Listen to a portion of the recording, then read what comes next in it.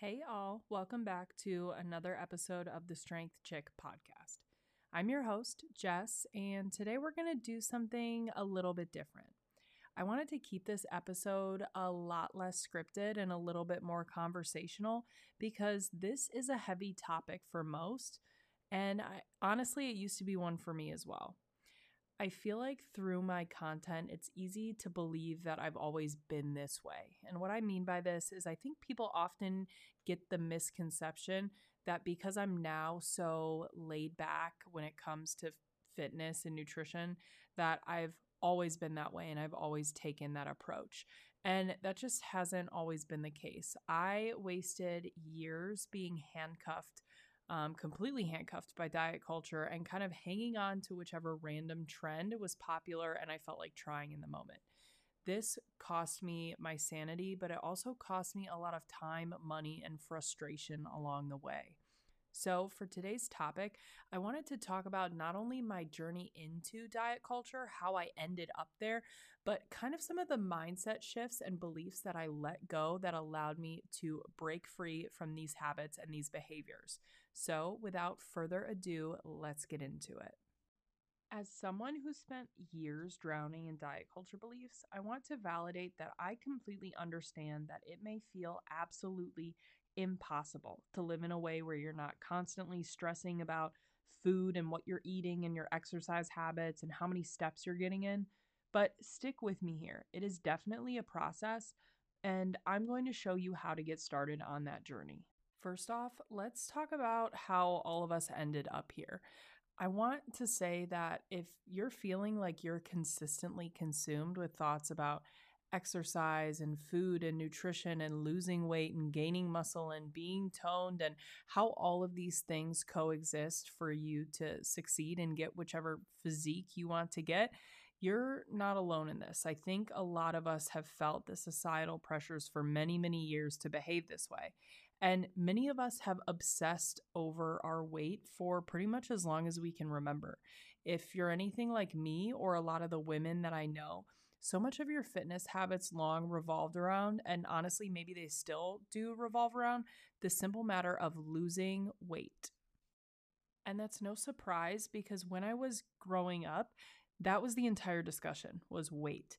There wasn't any discussion of body composition, which growing up as an athlete, I honestly didn't know what that meant. I didn't know that was a thing. I thought weight was the most relevant metric that you could use to measure, quote unquote, how in shape you were. And I didn't even know how muscle and how being strong, athletic, and muscular affected your weight because those attributes traditionally were something that were reserved solely for men. Women with athletic physiques weren't really handled well by society. And because women's sports were, and honestly still are, pretty poorly represented, we had really few examples of successful female athletes that were frequently and favorably represented in the media. The idea that being smaller was synonymous with being healthier, especially as a woman, was so freaking institutionalized. And what I mean by this is that I remember sitting in my doctor's office when I was maybe a junior in high school after a massive growth spurt. And to paint this picture, I had grown several inches over the span of about a year and a half, and I was now 5'7" or 5'8" and 155 pounds. I was naturally an athletically built female, and I can admit that kind of looking back retrospectively. I was never rail thin, but I also didn't have a bunch of extra weight on me. I had wider hips, I had muscular legs, broad shoulders, and just an overall naturally athletic physique. But when I was in that doctor's office just for my regular checkup, I remember my doctor looking at my vitals and kind of pulling out this chart and pointing around and hinting that I was getting close to being what was labeled as quote unquote overweight. And now that I look back, I realize that he was, pointing around on a BMI chart, which we can now admit has little to no significance when looking at body composition. But back then, it was really impactful to me because from that moment on, I started kind of taking log of my habits and my nutrition in a way that I had never thought to do before. And while these thoughts kind of bounced around in the back of my mind from time to time in high school and throughout the first couple years of college, you'd like instinctively order a salad when you were with certain friends, or you'd go on an extra run after some fast food. They didn't dramatically impact my life until I got to the end of my college career and social media absolutely exploded. At this point, the diet centric messaging became constant, and for whatever reason, we were still stuck in the era of nothing tastes as good as skinny feels. So, as someone with a naturally more athletic build, I fought against my body for years. This pressure led me to restrict calories, work out every single day, sometimes twice a day. I did extra cardio. I eliminated food groups. I consumed literally every supplement on the market just in hopes that I would see the scale drop. My early 20s ended up being this mishmash of toxic behaviors that caused me to spin my wheels and make close to zero progress over about a 4 or 5 year span. At this time, I was also really struggling with my self confidence and honestly just straight up hating my body. So when I say I know what you're dealing with, I was once exactly where you might be right now. Now, if any of this information resonates with you or this situation sounds familiar, you're probably wondering, how did I escape? How did I stop participating in these quote unquote mainstream diet culture practices? So, I will always preach that education was by far the biggest tool. My life immediately changed when I learned about physiology, health, human performance, and nutrition on a much deeper level, which is why I'm so passionate about sharing that knowledge with you guys. But I can honestly boil it down to a few beliefs that were just completely shattered by this knowledge, which allowed me to break free from toxic behaviors and actually make progress towards my goals. Simply said, this is kind of a compilation, a list of things I stopped doing or believing that completely transformed my fitness journey and eventually my body. The first thing I did, which is completely contradictory to everything that diet culture teaches you, is I dropped the all or nothing mindset. So, you guys hear me say all the time that results aren't sustainable if you can't maintain the behavior over the long term. So, tell me then why I was so obsessed with being perfect and never missing a workout while eating within the arbitrary rules I had set for myself 100% of the time. Which, sure, this would be really successful behavior if I could maintain it, which of course I could not. And in my head, if I messed up once, it was worth messing up 100 more times because what did it matter at that point, right? This started this restrict and overindulge cycle that swung me back and forth between deprivation and just accepting total defeat. And what does it come down to? The common belief that you must live in obsession to see noticeable results, and that dipping out of this obsession will cause you to fail. If you leave this episode with anything, I want it to be this: obsession is not necessary to completely change your aesthetic, and living in obsession can actually hinder your progress. Side note here: obsession is only promoted as the way to be successful because obsession by nature is super profitable. What do I mean by this? If, as a supplement company, you convince someone that they have to eat perfectly and hit their obnoxiously high daily protein goal 100% of the time, you're going to sell more protein powder. If you're a studio owner and you charge on a per class basis, you're going to convince people that the amount that they exercise is directly correlated with their results. Obsession is one of the most popular business models in health and fitness because it is so profitable. I can freely admit that the bulk of my aesthetic and mental progress came when I ditched obsession for moderation and consistency. When I was convinced that one indulgent meal would erase all of the healthy choices I'd made in the last week, I would completely fly off the rails after enjoying one treat. And when I insisted on working out daily, sometimes twice a day, I would mentally punish myself after taking a much needed rest day from exercise. After years of behaving this way, I realized that I had made close to zero progress towards my desired physique. Your success in fitness is dependent on the sum of your actions and their cumulative effect rather than any individual action itself. So, bottom line, you don't have to be perfect, you just have to be consistent. The second shift that I made or belief that I kind of dropped altogether is that I stopped associating extra movement with extra progress. So, this one is tough, and I want to be crystal clear about one thing. Finding movement that you really enjoy, that you can be consistent with, is definitely the easiest way to make progress towards your fitness goals. But obsessing over movement and viewing every semi active activity as an opportunity to get more fit, push farther towards your goals, burn more calories is going to leave you burned out physically and mentally. And the best example I can think of this is the recent trend where people who work from home and work from a desk are getting these walking pads, for their home office, which at the base level I'm completely okay with. I think that's a really great solution for somebody who wants to be a little bit more active and has a sedentary lifestyle. But all of these people are going on TikTok posting how they're getting 25,000, 30,000 steps in a day, which is not sustainable. And without diving into physiology, is really not great for your body. And this behavior translates into the gym as well. Um, a lot of people that I talk to and a lot of my clients that I onboard insist on initially working out 4, 5, 6 days a week because that's what they've been doing, because they've been taught that working out more automatically and directly correlates with more progress. They're under the assumption that people with the aesthetic that they desire are consistently in the gym, are taking no days off, and that their lives outside of the gym completely revolve around just staying active, getting more steps, burning more calories. But let's break down this misconception. So, where you're at right now is your individual point A in this scenario.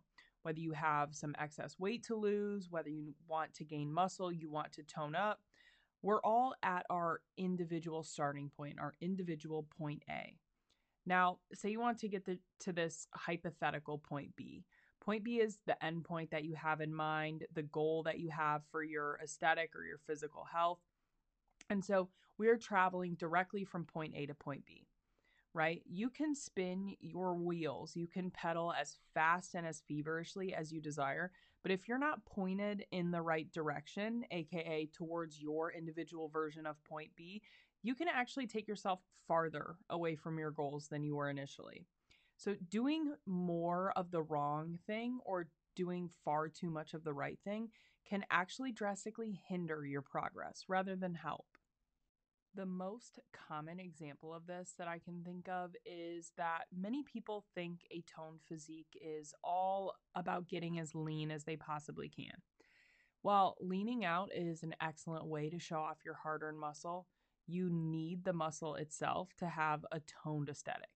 So, if all your energy is spent on cutting calories, shrinking your body, doing extra cardio, and losing weight, you'll end up losing muscle and actually looking less toned, even if the scale is reflecting a smaller number. Another flaw with the logic of more is better is that when you get to a certain point, quality of workouts outweighs the benefit of additional quantity. So, what I mean by this is that 3 days in the gym each week following a progressive and intentional weightlifting program will yield better results than attending 4 random fitness classes. That's because achieving your goal aesthetic is a lot more intentional than just exercising for the sake of burning calories. Now, we won't dive into the full physiological and metabolic breakdown of why rest is so important and why overexercising creates this chronic state of underfueling that's hard to break. But simply put, more exercise is not always better. Making this mindset shift and learning that exercise didn't have to be my entire identity was a huge turning point for my fitness journey and a massive catalyst for the results that followed. The third shift that I made or belief that I squashed that really helped me out in this journey was I stepped away from focusing so heavily on calories and macros and looking at them solely in terms of how they impacted my weight. So, correct. At its most basic level, weight gain and loss is a function of calories in, calories out. And 99% of fitness coaches will tell you that the only true way for a client to make progress is to create this calorie deficit dictated by prescribed daily calories and or macros. AKA, there's no way for a client to truly make progress without tracking exactly what they eat. However, fitting your daily calories and macros into an arbitrary box is such a small and insignificant fragment of what constitutes a proper and successful fueling strategy. Foods impact so much more than your weight and body composition, and understanding how your body feels and performs in response to certain foods is huge when working towards specific fitness or physique goals. This point especially highlights just how huge the education component was for me when breaking free from a lot of these patterns. I was unaware just how damaging this extremely simple and mathematical view of my nutrition was for me at the time, both psychologically and physiologically. Let's dig into the physiological aspect of this. So, a lot of us have this idea that lower calorie foods are healthier and that protein is the macronutrient that needs to be prioritized at all costs in order for us to make progress. Could there be some truth to either of those statements? Sure, absolutely, with a lot of additional information and context. But at this very basic level of understanding, you're likely underfueling and or lacking key macronutrients, keto, I'm looking at you, meaning that you're not giving your body the tools to make the adaptations that you want. Eating too few calories a day is a great way to ensure that you will never change your aesthetic. Your body will focus on performing basic functions, and your workouts will honestly be wasted energy. When digging into the science of nutrition, I began to realize that a lot of my workouts were poorly fueled, or honestly not fueled at all, which caused me to feel fatigued, unproductive, and unmotivated in the gym. I learned that nutrition for recovery was more complicated than just drinking a protein shake, and that my calorie and macro needs actually fluctuated day to day. Psychologically, practices like rigid calorie counting and macro tracking have driven many of us insane at one point or another.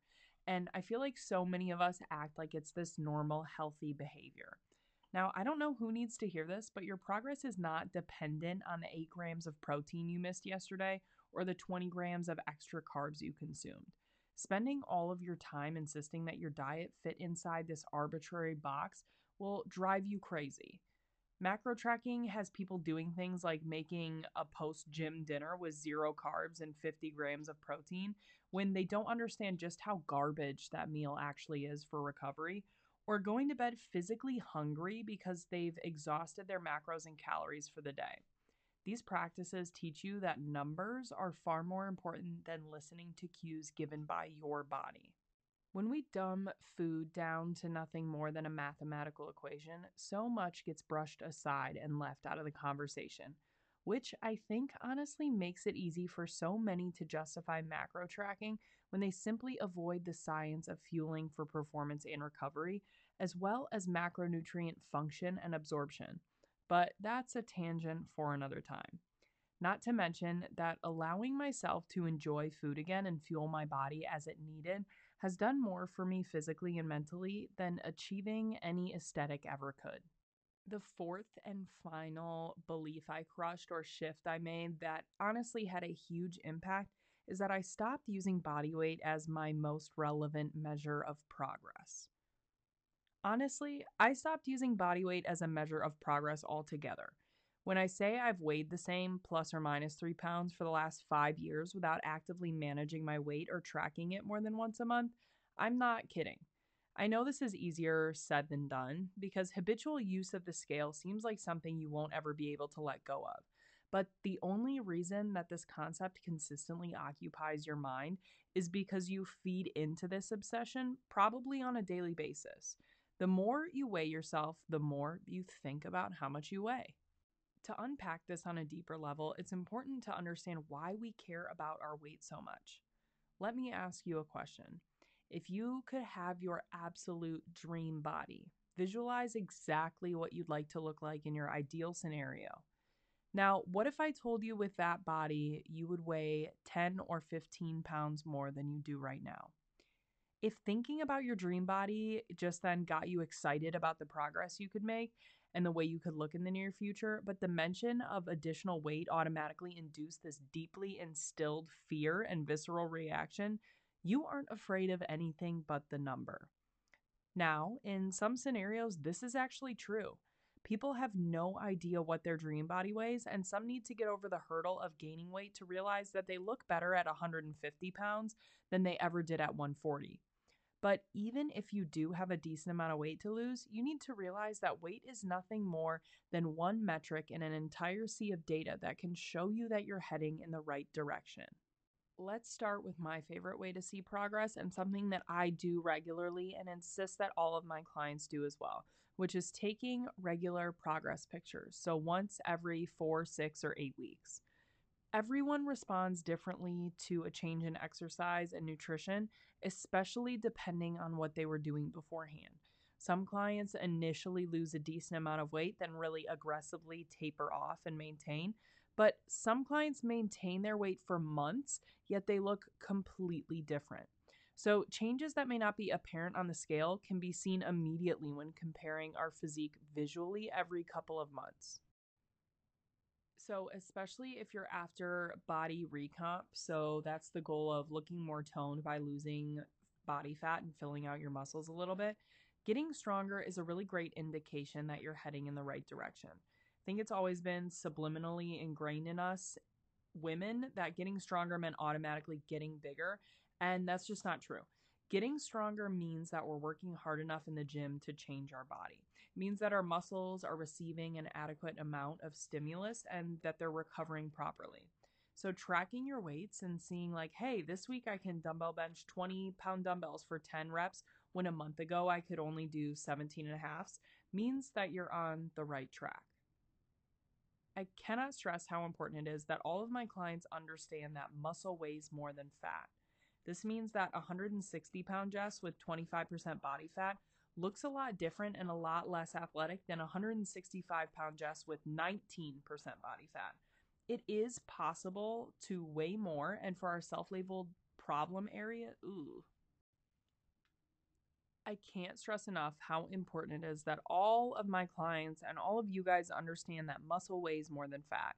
This means that my 160-pound body with 25% body fat looks a lot different and a lot less athletic than my 165-pound body with 19% body fat.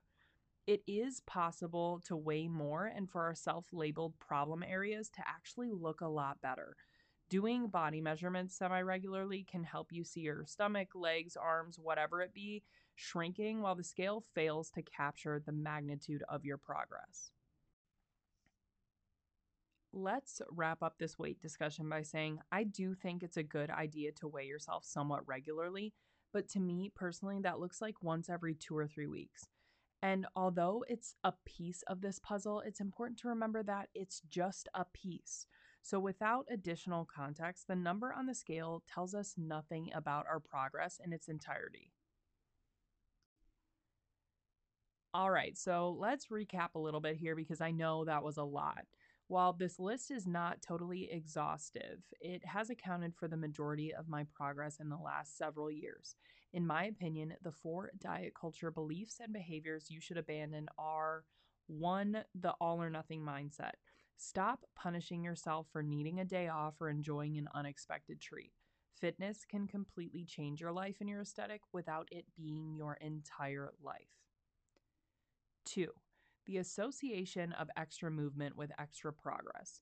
More isn't necessarily better, and more of the wrong things can take you further from your goals.